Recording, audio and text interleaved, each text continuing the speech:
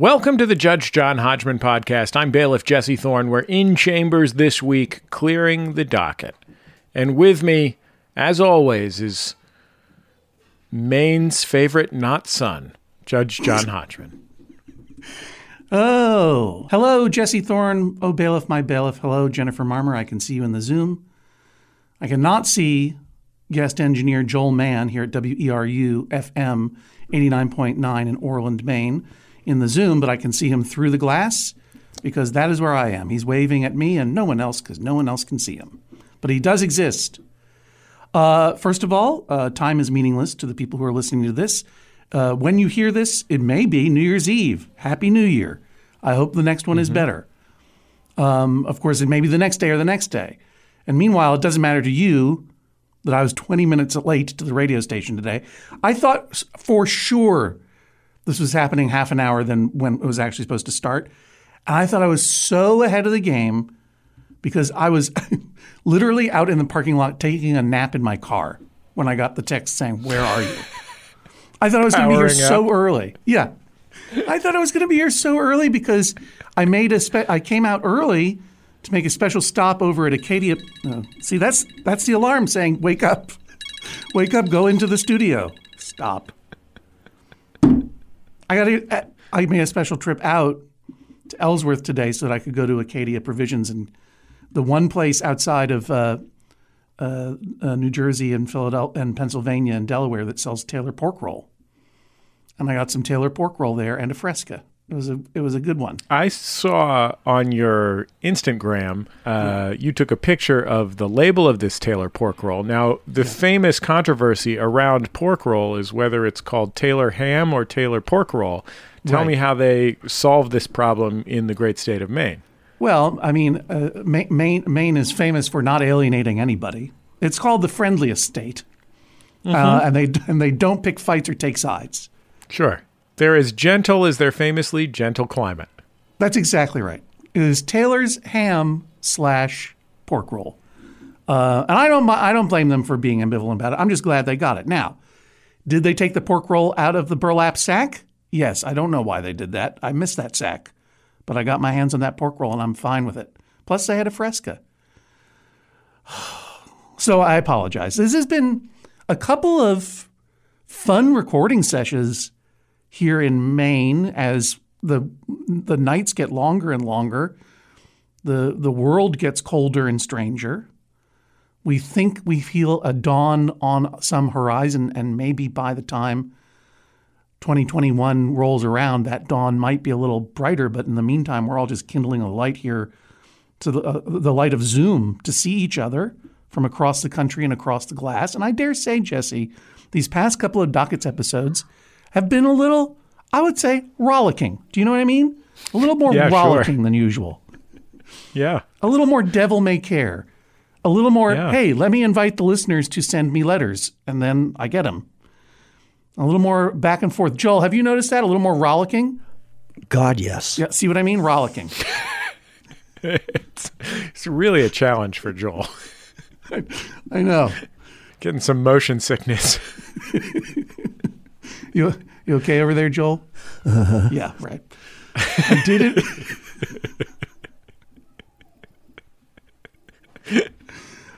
Joel has a second career recording what they call efforts for video games, by the way.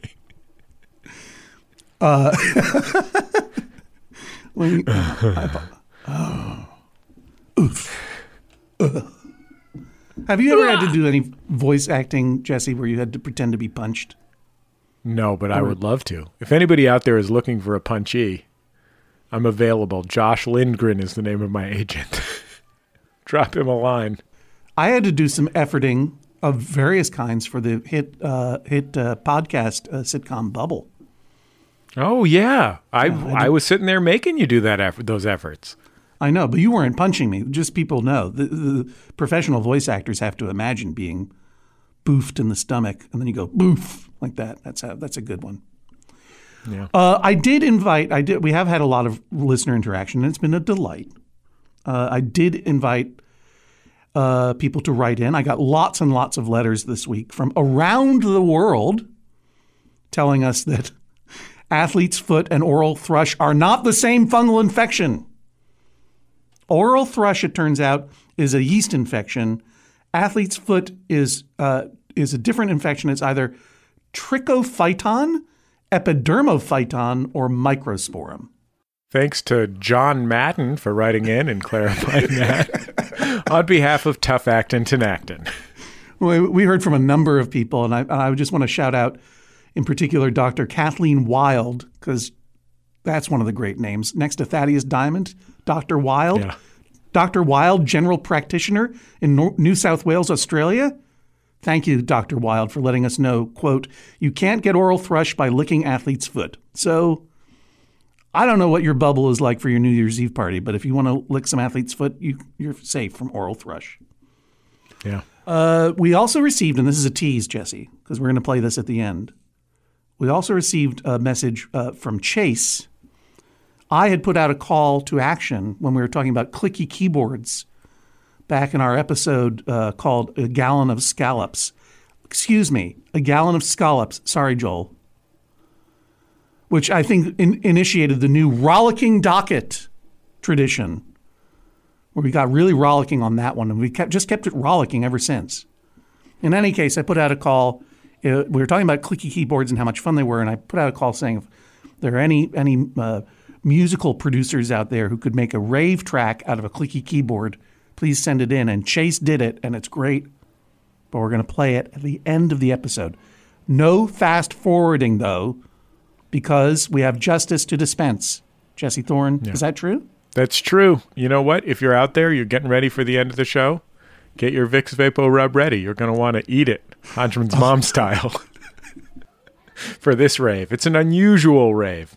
Okay, here's something from Michael. He says, I'm seeking a judgment against my partner, Brenda, due to the way she characterizes my distaste for fruit. As a kid, I had a mild intolerance to fruit sugars, so I stopped eating fruit for several years. Now, as an adult, I do not have a taste for the vast majority of fruits. Brenda describes this as a, quote, fruit hatred, unquote, and calls me a fruit hater. I request an injunction to stop her from describing my weird eating idiosyncrasy as hatred. Hatred. Strong word. Jesse, you enjoy a fruit from time to time. Yeah, I mean, I aspire to be a television greengrocer.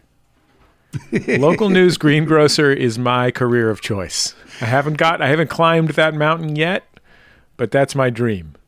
I very, very vaguely remember the local news greengrocer segments on the local Boston stations, but I don't remember what they really were. Was it literally a person saying how much apple costs today? It was a man in like a sort of green version of a pharmacist's coat. Right. Like and he's smock. Standing on a television set built to, in an abstract way, represent the fresh products, the produce section of your local grocery store. Right. A simulation. Sort of like in the same way the CBS Sunday morning set represents a sunrise. And the anchor would walk over to him, and it was a him in the Bay Area, and he would talk about what fruit was in season. What was the tastiest fruit right now? Right. And maybe give a recipe or just take a big bite of an apple. Just take a big bite of an apple. Yeah, no, recipe is a whole other job on local television news. I seem to have, so first of all, it was a little different in New England because the greengrocer reporter, who I remember as being a he, didn't stand on a set that simulated a grocery aisle full of vegetables. He actually stood on a set of a fake moon landing. Weird.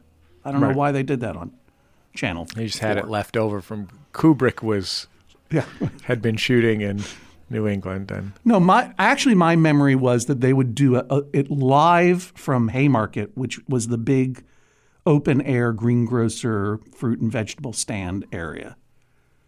And they would actually report on cabbage is 7 cents a ton today. Come and get it. Similar deal. But that could be a mistaken memory, much like I thought my mom eating Vicks VapoRub for colds was a mistaken memory, but turns out to be absolutely true. I don't like fruit. Don't care for it. Joel, you like fruit? Blueberries. Yeah, right. On the nose, Joel.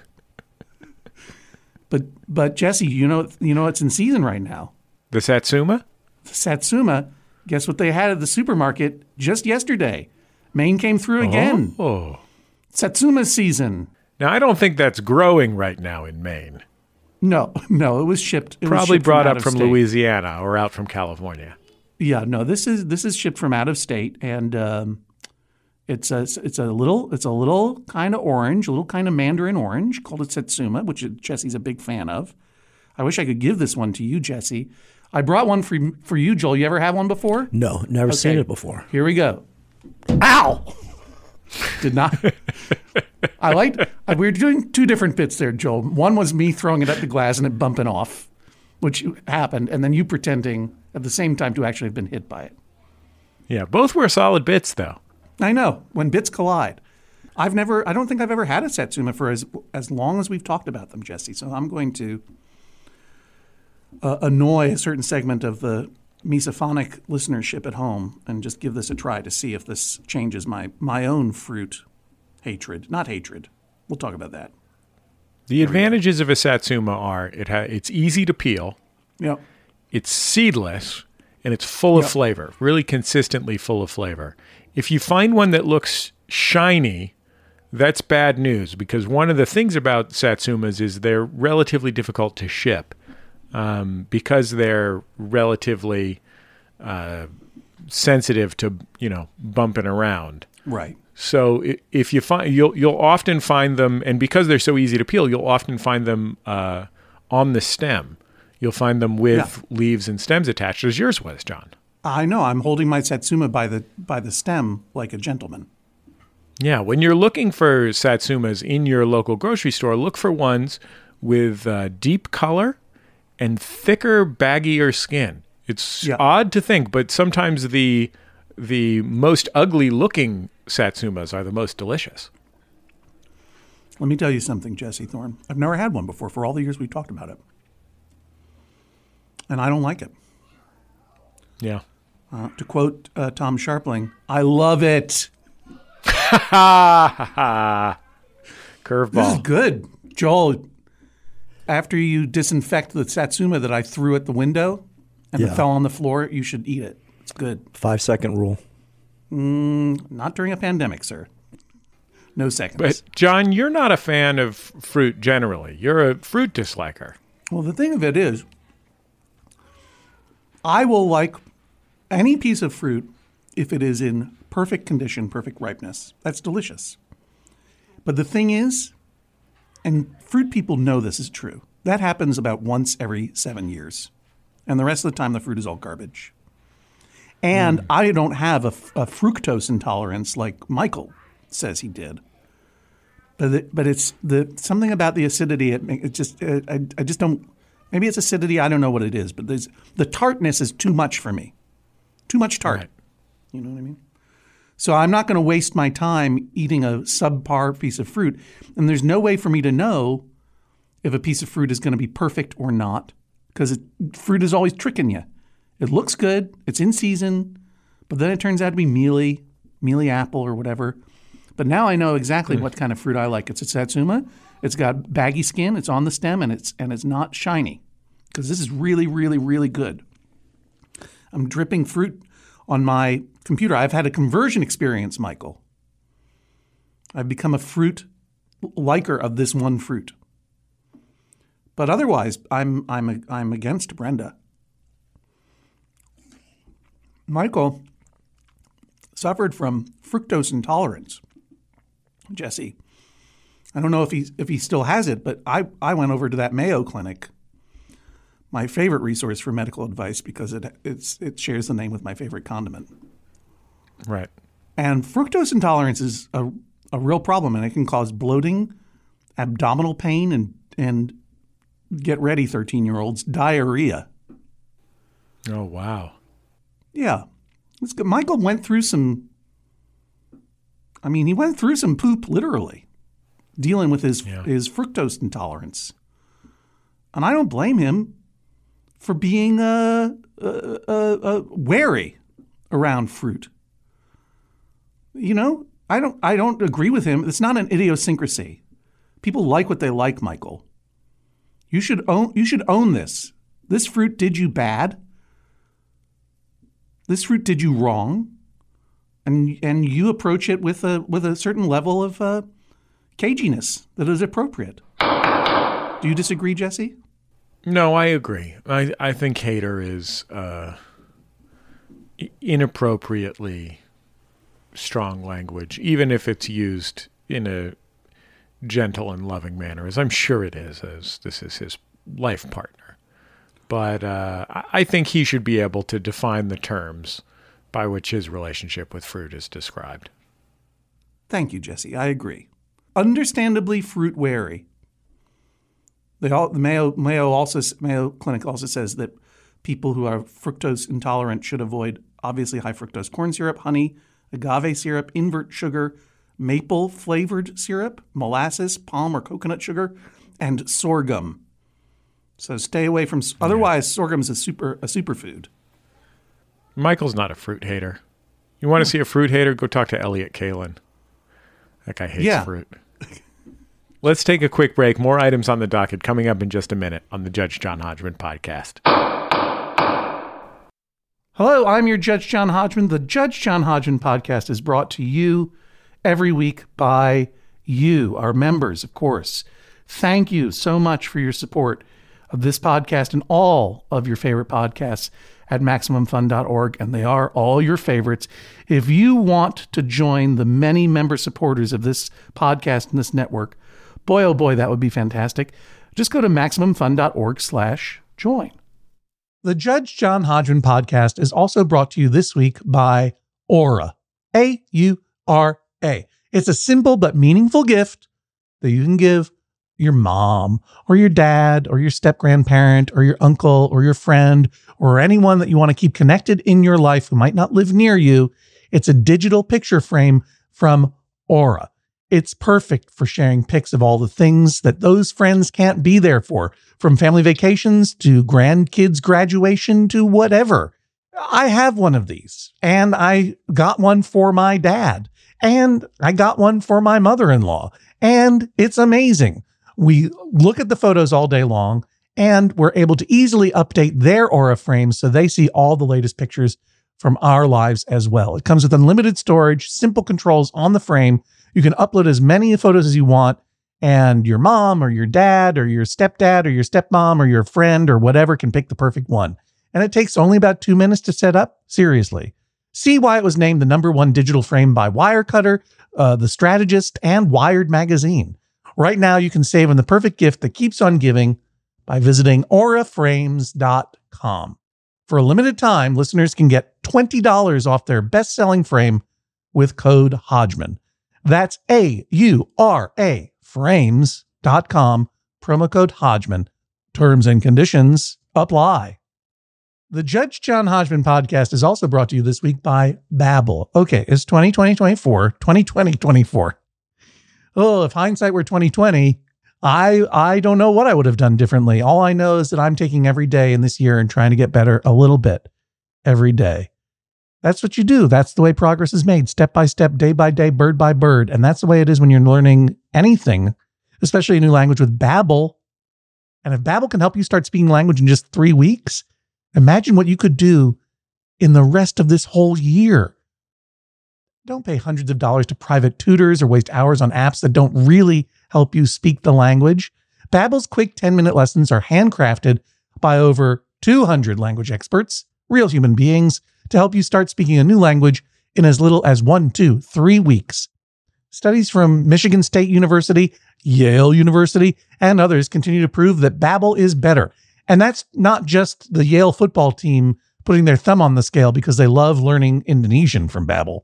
One study found that using Babbel for 15 hours is equivalent to a full semester at college. Take that, Yale, I guess. Here's a special limited time deal for our listeners. Right now, get 55% off your Babbel subscription, but this is only for our listeners at babbel.com/Hodgman. Welcome back to the Judge John Hodgman podcast, brought to you by Haas Apple Farm at the Pasadena High School Farmers Market, the only apple farm with delicious apples, pears, and fresh eggs. Best in the market. What size would you like?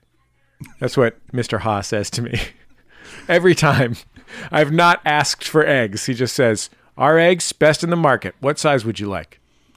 And how can we have a discussion of fruit without mentioning our good friend and native Mainer John, the fresh banana man? Have not been in touch with him for a little while. But Joel, if you think this is before I ever recorded here, I was driving south on the Maine Turnpike, I-95, the Kennebunk southbound service plaza. There was this young man selling bananas, like a greengrocer, who's like a Mr. Greengrocer, and he was just saying, "Bananas here, fresh bananas." And his question was, when he ordered bananas, like, any particular banana or just two off the top? That's fun. He was building a Judge John Hodgman courtroom in Minecraft, last I heard. He's a wonderful fellow, and I hope all is well with him and his family. Check in. Okay, what else do we got? Anyway, we've got something here from Josie, who writes from Boston. My husband Tyler and I enjoy speaking in fake accents. No one else enjoys us speaking in fake accents. That's correct. Tyler and I have always enjoyed this activity so much that we each had to divorce our previous accent-opposing spouses in order to marry each other. Wow. I suspect it's universal. Wherever there is someone wholeheartedly enjoying their affected accent, there's someone else fleeing the room. My question is less about annoyance, which I accept, than about ethics. I would never do a fake Asian accent, obviously, but I would totally do a fake British accent. And why is that? One friend proposes the rule that we may parody the colonizer, but not the colonized. But within the vast array of British accents I do, there are plenty, like Brummie or Cockney, that have complicated class and cultural associations. Even the New Bedford and Boston accents that we imitate as locals could still be considered classist. Where should we draw the line?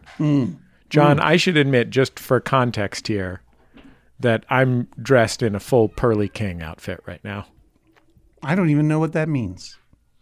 There are Cockneys who cover suits in mother-of-pearl buttons and then raise money for charity. Oh, yeah. I always wondered what that was all about. What are they called? It's about raising money for charity. Pearly Kings and Queens. Pearly Kings and Queens in the Cockney tradition.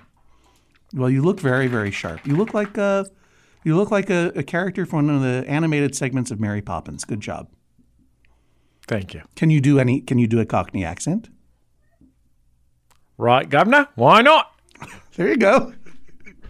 Always fun. Step in time, step in time, step in time. That's about as good as you need to get in order to be in Mary Poppins. Yeah. I can only do one accent. I cannot do a Boston accent, even though I grew up in the area, and that's a region of New England. No, it's the largest city in New England, which is a region of the United States, southeast of maritime Canada. Is that in the Midwest? No, it's here. It's here in the northeast of the United States. Maine is part of New England as well. In fact, Maine and Massachusetts used to be the same state until Massachusetts said we don't want it anymore, and then that was 1820. So this is the last day of Maine's bicentennial. I can do a Maine accent. Faith, Hang on, Joel's jumping in. Joel's jumping in. He wants to do a Maine accent. Let's hear it.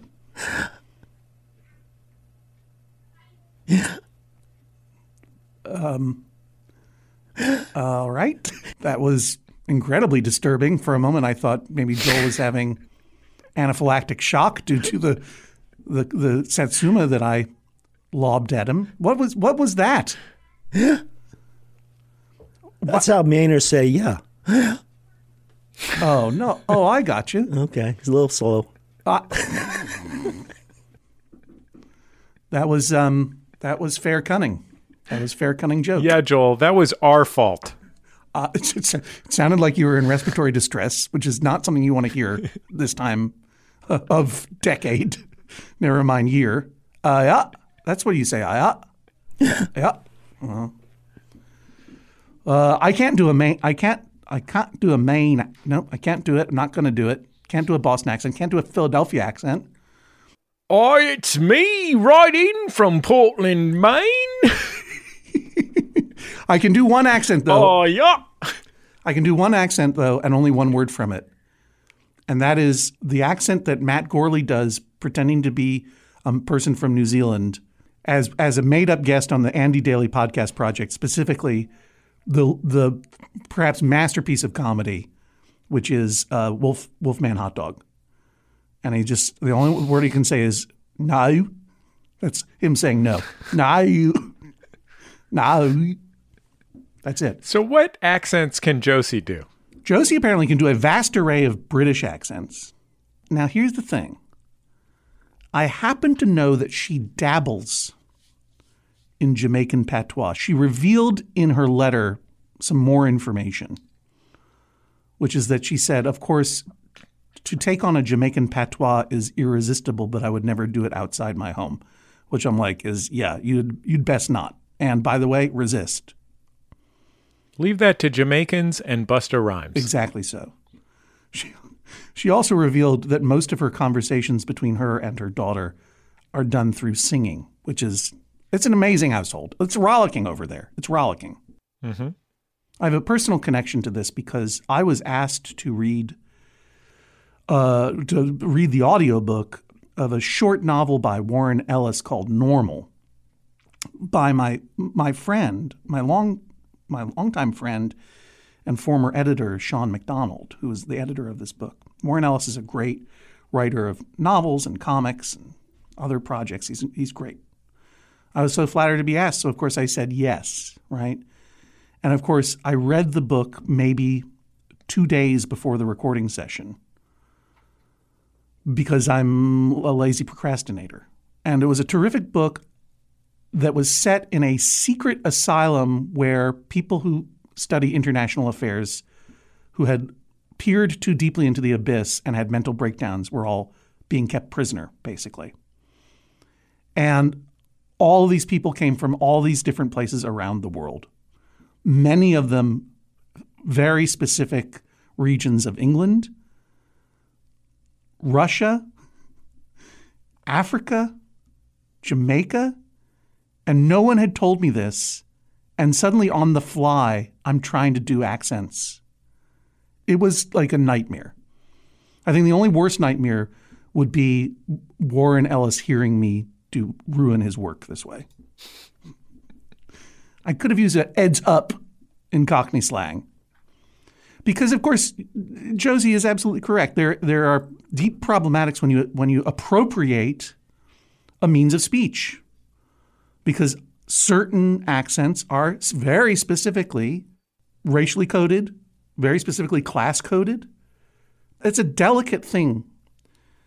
And I recall when I was a kid in Brookline, Massachusetts, doing a skit in elementary school where I was imitating Dave Maynard, who is a local television personality who had like a local variety show and had a Boston accent, and I was doing his Boston accent, and I talked about people coming in from Hyde Park, and I really laid it on thick, and my mom took me aside afterward and just said, "Don't ever do." That's probably why I was traumatized, like Michael eating fruit.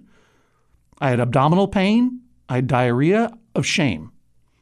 I had a diarrhea of shame because my mom was like, "That is not our accent. That is an accent of working class Irish American people specifically, and they are in the audience and they're hearing you and they think you're making fun of them." And she's like, "Don't do it." And my mom, who had grown up in a working class German Irish American enclave in Northeast Philadelphia, where all of her family had a very deep and beautiful Philadelphia accent, one of the strangest accents in the world, but had then been the first in her family to go to college and went to graduate school and became a registered nurse, et cetera. Like, she knew about class mobility, and she wasn't saying that accent is low. Rather, she was saying you have to be respectful of it. You have to be respectful. And so obviously, as I say, Josie, first of all, my advice to you is don't accept a job narrating an audiobook unless you're the right person for the job. Maybe that should be something. I usually, that's when I started thinking about, am I the right person for this job, rather than just taking any job that someone was fool enough to offer me. Absolutely resist doing a Jamaican patois in your home. I know from your letter, Josie, that you're a white person, so I would say just stay away from all non-Caucasian accents in general. They are resistible. In your home, privately or no. And the rest of it, I would say keep it in your home. Not because it is intrinsically offensive, but yes, it's absolutely annoying. It's absolutely annoying. I'm sorry.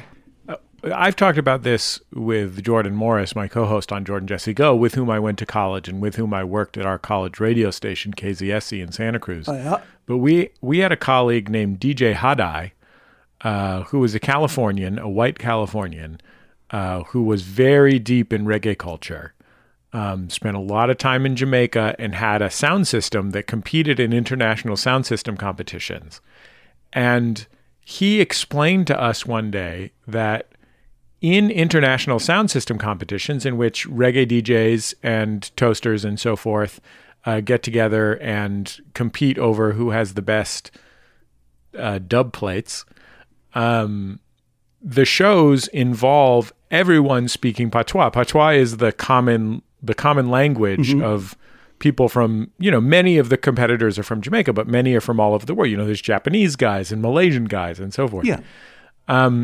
And they all speak patois together on stage.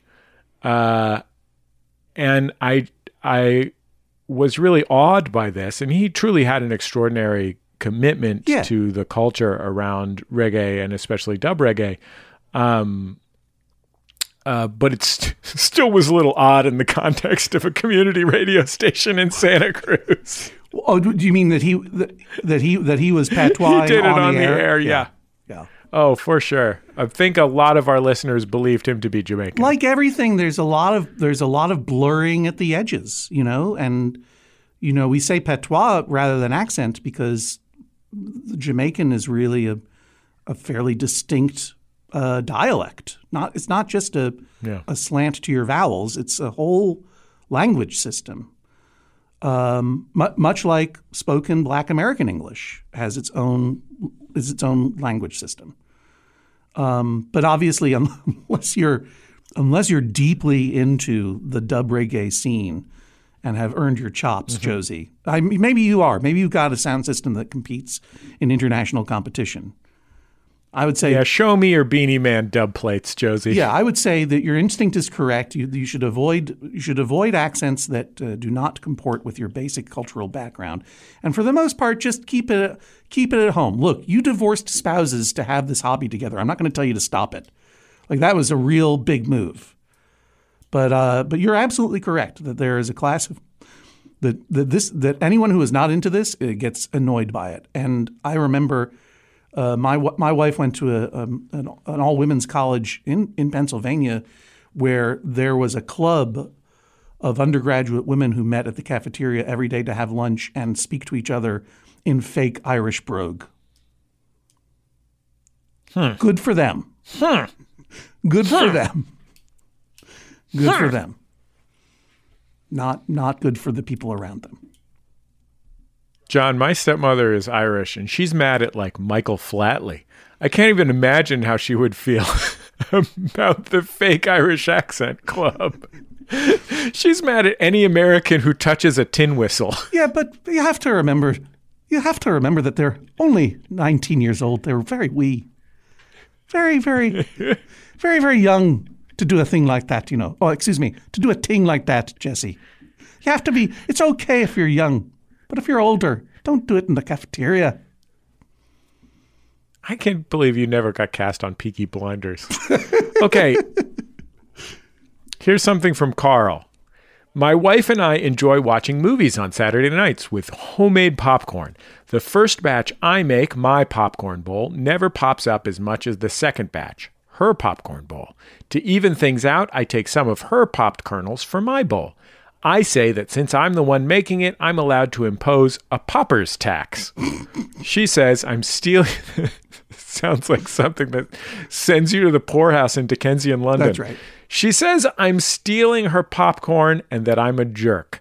Tell her to pay up or pop her own. All right, look, this hasn't even aired yet, and I see I'm getting letters about my Irish accent. Yeah, that was a violation on purpose. That was me blurring the edges. Yeah. This is my step-grandmother calling my house. Hello? Hello? It's your grandmother. Is Bernadette available? Is Bernie available? Hello, Jesse. It's nice to speak with you. Is Bernie available? Yeah, that's his grandma. My mom's last name at birth was Callahan. Does that give me the right to do that terrible thing? No, I've never been to Ireland. I was just as bad as those kids. That's the point I'm making. I'm not a teenager. I'm not a teenager trying on a new life. I was just doing a comedy bit. Okay. I look forward to your letters. It's your grandmother, McAnulty. Hello, Jesse. It's lovely to hear your voice. I'm here in Belfast. I was going to go to Ireland, but then that trip got canceled due to everything. I hope to come and visit soon. I'm 84 years old. I'm on a ladder painting my ceiling. What we have to do, Jesse, is to do a show in Dublin and in Belfast and see which audience murders us first for what we just did today. Okay. Here we go. Carl's making popcorn. He makes 2 bowls of popcorn. The second one pops more, so he takes some back. And Carl's wife says he's being a popcorn thief. So I asked Carl, I didn't understand what's going on there. And I asked Carl for some specifics about his popping method, and I got a lot of them. I'm still not sure I understand. So here's what Carl's doing, Jesse. Let me know if you've ever heard of anything like this before. He says, quote, I use a glass popper in the microwave and a blend of butter and olive oil. I first heat the oil in the microwave, then melt in the butter, then stir in the kernels, then microwave for 6 minutes. Then I make her popcorn, but I don't have to heat the oil and the butter melts easily because he's using the same bowl and it's already hot. Again, stir in the kernels, the microwave them for another 6 minutes. And the glass popper comes out now, not only hot, but with the heat of a nuclear reactor. And it always has more popped kernels. And he suspects that the difference is due to either increased temperature of the glass popper or the microwave has warmed up. Jesse, how do you make popcorn? I got a system, John. Let me hear it. This is a system that I borrowed from our friends at Cooks Illustrated, America's Test Kitchen. Yeah. It works so extraordinarily well that I have abandoned all other methods of popcorn popping. Let's hear it. You get your pan. You put your fat into it. You want a high smoke point oil like canola. Yep. You put 3 kernels of popcorn inside. Mm-hmm.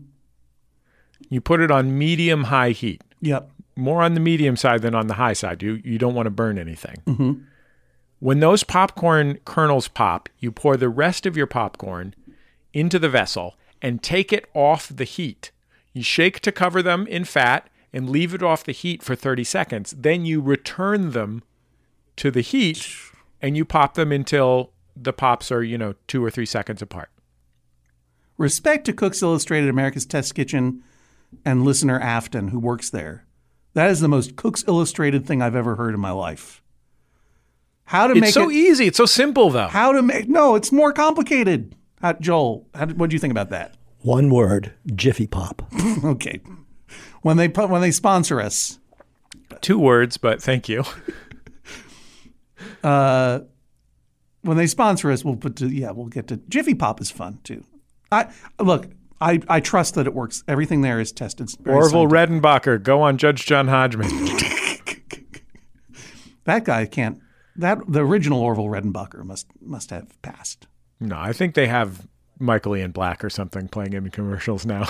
They just give comedians the suspenders and let them go at it. Why does Michael Ian Black get that? Look, I'm right here, Orville Redenbacher. I know. I could wear a bow tie. I'm not as lanky as the original OR. He was You're lanky. too busy working on Peaky Blinders. Yeah. Yeah. So I'm going to say this. I've got a method too, and it's called Whirly Pop. The Whirly Pop is a device. I see Jennifer Marmer nodding. Whirly Pop is a device. It's a pot, and then it has a crank on the top that turns a little spindle and a couple of little wings in the bottom that keeps that popcorn moving around in the oil. And it's never been more delicious than. And I hate having that thing. I hate having a thing that is only for one thing. I hate taking off the lid and dragging out the spindle and the little wings, and it's very hard to store.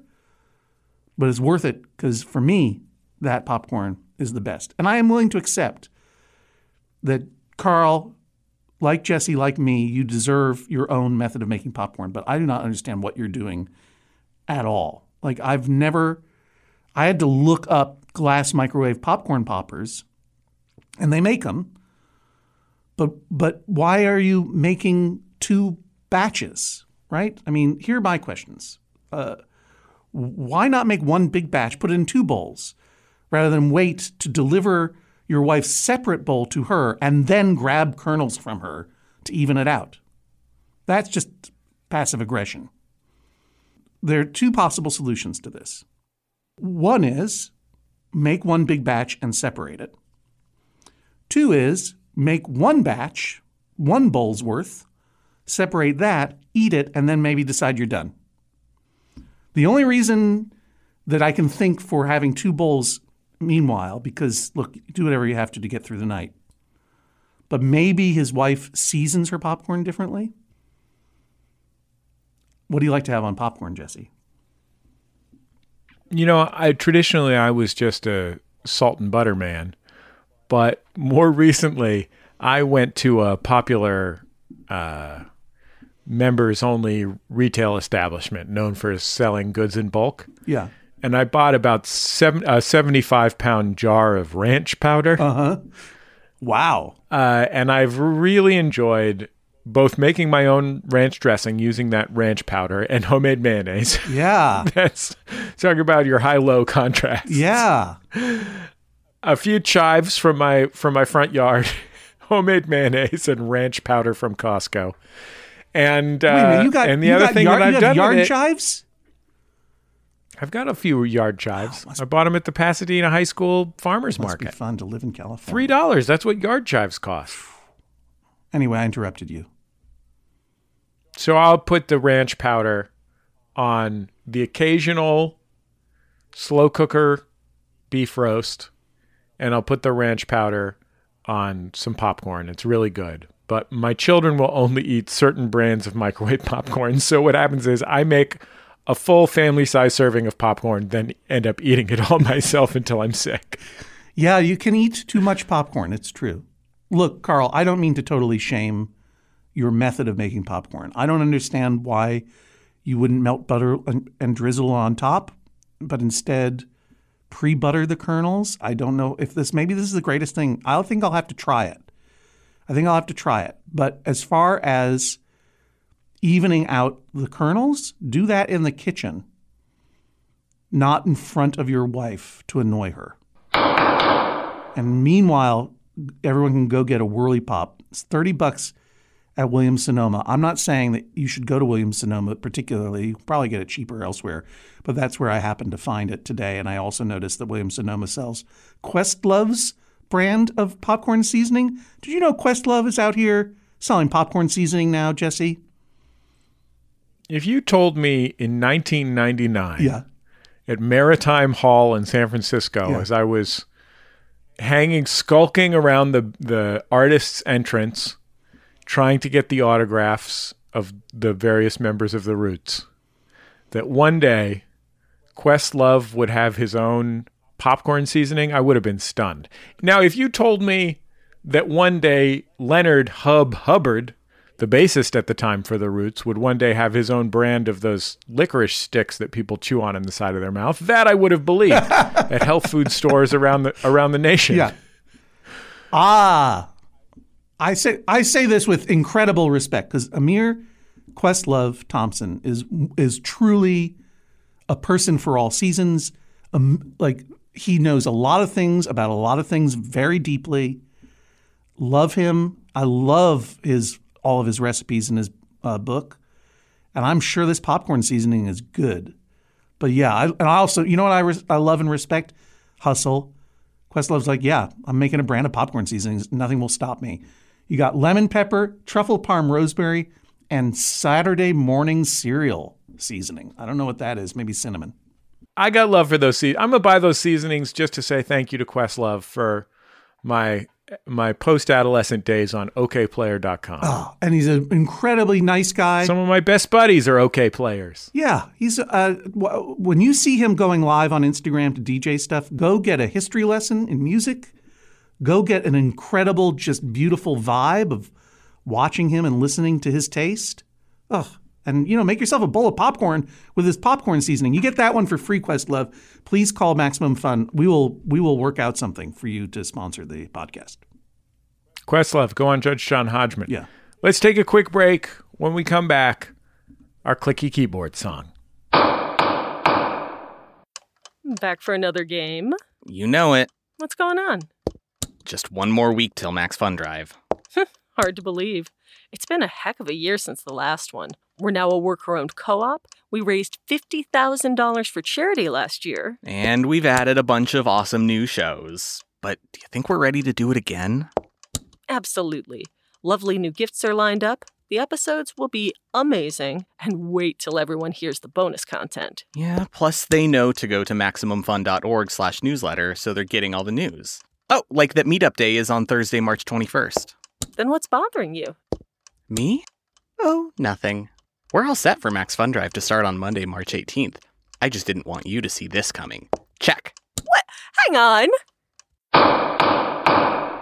Most of the plants humans eat are technically grass. Most of the asphalt we drive on is almost a liquid. The formula of WD-40 is San Diego's greatest secret. Zippers were invented by a Swedish immigrant love story. On the podcast Secretly Incredibly Fascinating, we explore this type of amazing stuff. Stuff about ordinary topics like cabbage and batteries and socks. Topics you'd never expect to be the title of the podcast. Secretly Incredibly Fascinating. Find us by searching for the word secretly in your podcast app. And at MaximumFun.org. Welcome back to the Judge John Hodgman podcast. We're clearing the docket this week. We've got a dispute here from Danny. I work from home at a constantly busy job, and I typically only have brief periods when I can grab a snack before I have to be on a Zoom call.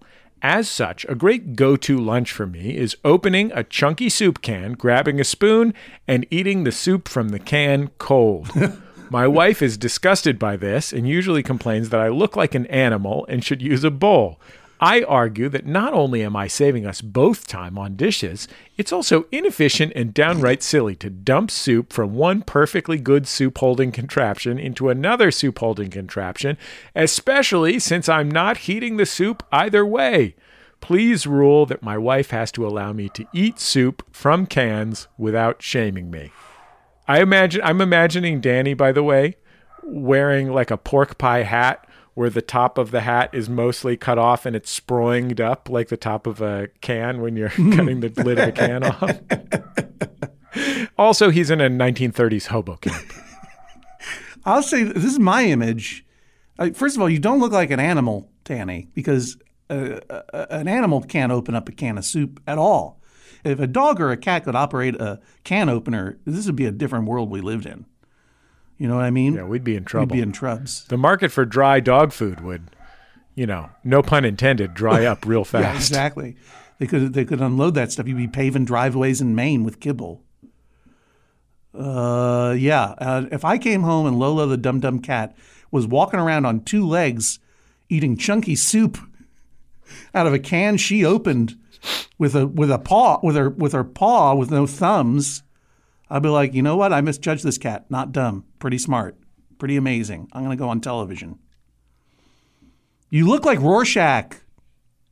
Rorschach from The Watchmen, who would show up at Daniel Dreiberg's house, the former night owl, his former partner in crime busting, with his mask halfway pulled up, eating a can of beans from the can with a spoon.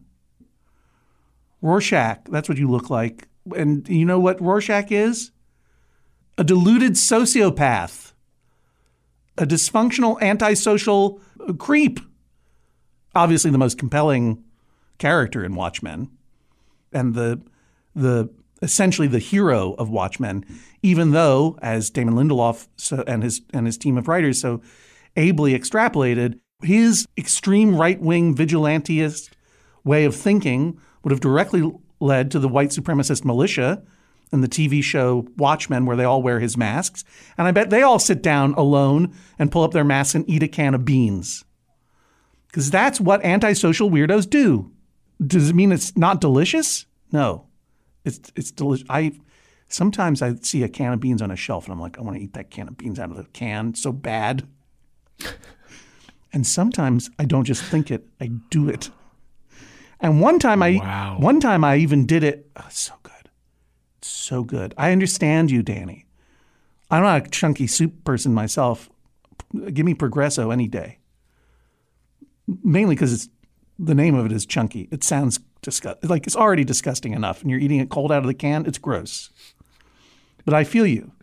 One time on my Instagram show, Get Your Pets, I was talking about Rorschach eating beans out of a can, and then I just did it as a gag for the people watching Get Your Pets, and I did it with a hat pulled down over my eyes, so I looked like Rorschach, and I just let it roll. And people thought like, oh, this is a comedy bit. He's really dragging this out because it's so disgusting and ridiculous looking. And the truth was inside, I was like, this is the greatest meal I've ever had in my life. I get it. It's a perversion. It's a perversion. This is the thing, Danny, that I think about you. All of this is very specific. A can of chunky soup, you say, as though that's normal. No, that's specific to you.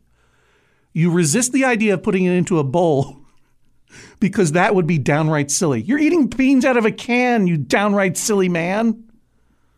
You refer to a bowl and a can both as a contraption, not contraptions. Has no hinge or device to it. Just a container. The truth is, it's so, and you point out, like, why would I put it in a bowl? I would never heat it up anyway. You're supposed to heat up the soup. You are doing something very, very specific and very, very weird. And you're trying to trick us into thinking that it's actually kind of normal. No, it's your thing. I get it. I've felt that transgression eating beans out of a can. It gives you a sick pleasure, which you should enjoy. You should enjoy it by yourself. Frankly, I think that part of the sick pleasure is getting shamed by your wife. I don't know what's keeping your love life alive during the pandemic, but it might have something to do with you eating a can of chunky soup cold in front of your wife and her shaming you for it. That might be part of your love language. Think about that. But unless there is clear and affirmative consent in this role play, your wife's nausea takes precedence over your preference. Do it alone in a closet. I'll be there with you. Can of beans. Do you think he's doing it on the Zoom calls? I kind of think he's doing it on the Zoom calls. I think he wants everyone to see. I mean, I understand too. I wanted everyone to see me eat a can of beans out of a can. He's probably doing that. Joel, you ever eat a can of beans out of the can cold? Oh, yeah. Oh, yeah, of course. Around the campfire. Around the campfire. Yeah. Right. They taste better. What about in your house? No. What kind of beans? Pinto. Stewart's shelled beans? No. Wrong. Incorrect. The best beans. Jesse, you know what else they have in Maine? Stewart's shell beans, a New England brand of canned beans that I never see anywhere else. I'm going to have some tonight. Finally, Judge Hodgman, we heard from Chase, who has created an electronic dance music track as requested by you in our Gallon of Scallops episode, out of the sounds of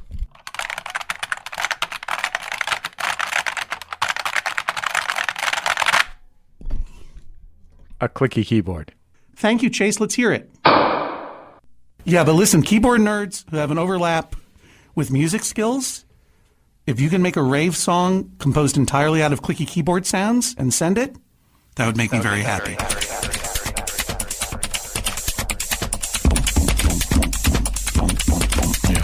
my keyboard in microphone.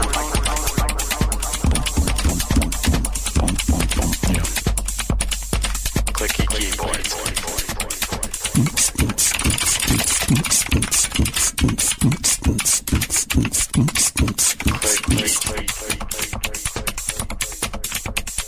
Clicky keyboards.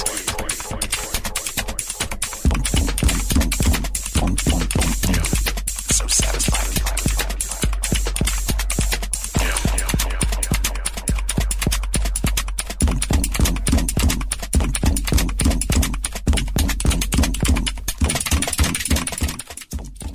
I hope all our listeners cranked that. And I hope they have subs in the trunk. Totally. I'm going to listen to that tonight as I make my dinner of Taylor pork roll, Stewart's shell beans, one Satsuma. And we'll be dancing around in the kitchen. That's incredible, Chase. If you want to listen to the whole track, and I've listened to the whole track, and it goes places. It's not just that. It goes to new territories and new dimensions of sound.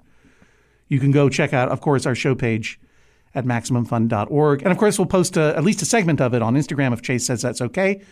At Judge John Hodgman is our Instagram. And you should check out Chase's SoundCloud at soundcloud.com/Chase Watkins. Chase Watkins. All one word, all small letters. The docket's clear. That's it for another episode of Judge John Hodgman. Our producer is Jennifer Marmer. Our engineer in Maine, Joel Mann. Program and operations manager at WERU Community Radio in Orland, Maine. Run it back, DJ. You can listen to WERU and WERU.org, and you can follow Joel on Instagram at The Maine Man, MAINEMANN. It's a double pun. Follow us on Twitter at Jesse Thorne and at Hodgman. We're on Instagram at Judge John Hodgman. We're also both individually on Instagram, John. John is you're at John Hodgman on Instagram. That's correct, right, John? At John Hodgman. I'm at put.this.on. Make sure to hashtag your Judge John Hodgman tweets, hashtag JJHO, and check out the Maximum Fun subreddit at MaximumFun.reddit.com to chat about this episode. You can submit your cases at MaximumFun.org/JJHO or email Hodgman at MaximumFun.org. We'll talk to you next time on the Judge John Hodgman podcast. This is not a post-credits surprise sequence. I am not going to sing the Star Blazers theme this time. This episode is already too rollicking. Next rollicking episode, stay tuned to the very end and I will sing it. MaximumFun.org. Comedy and culture. Artist owned. Audience supported.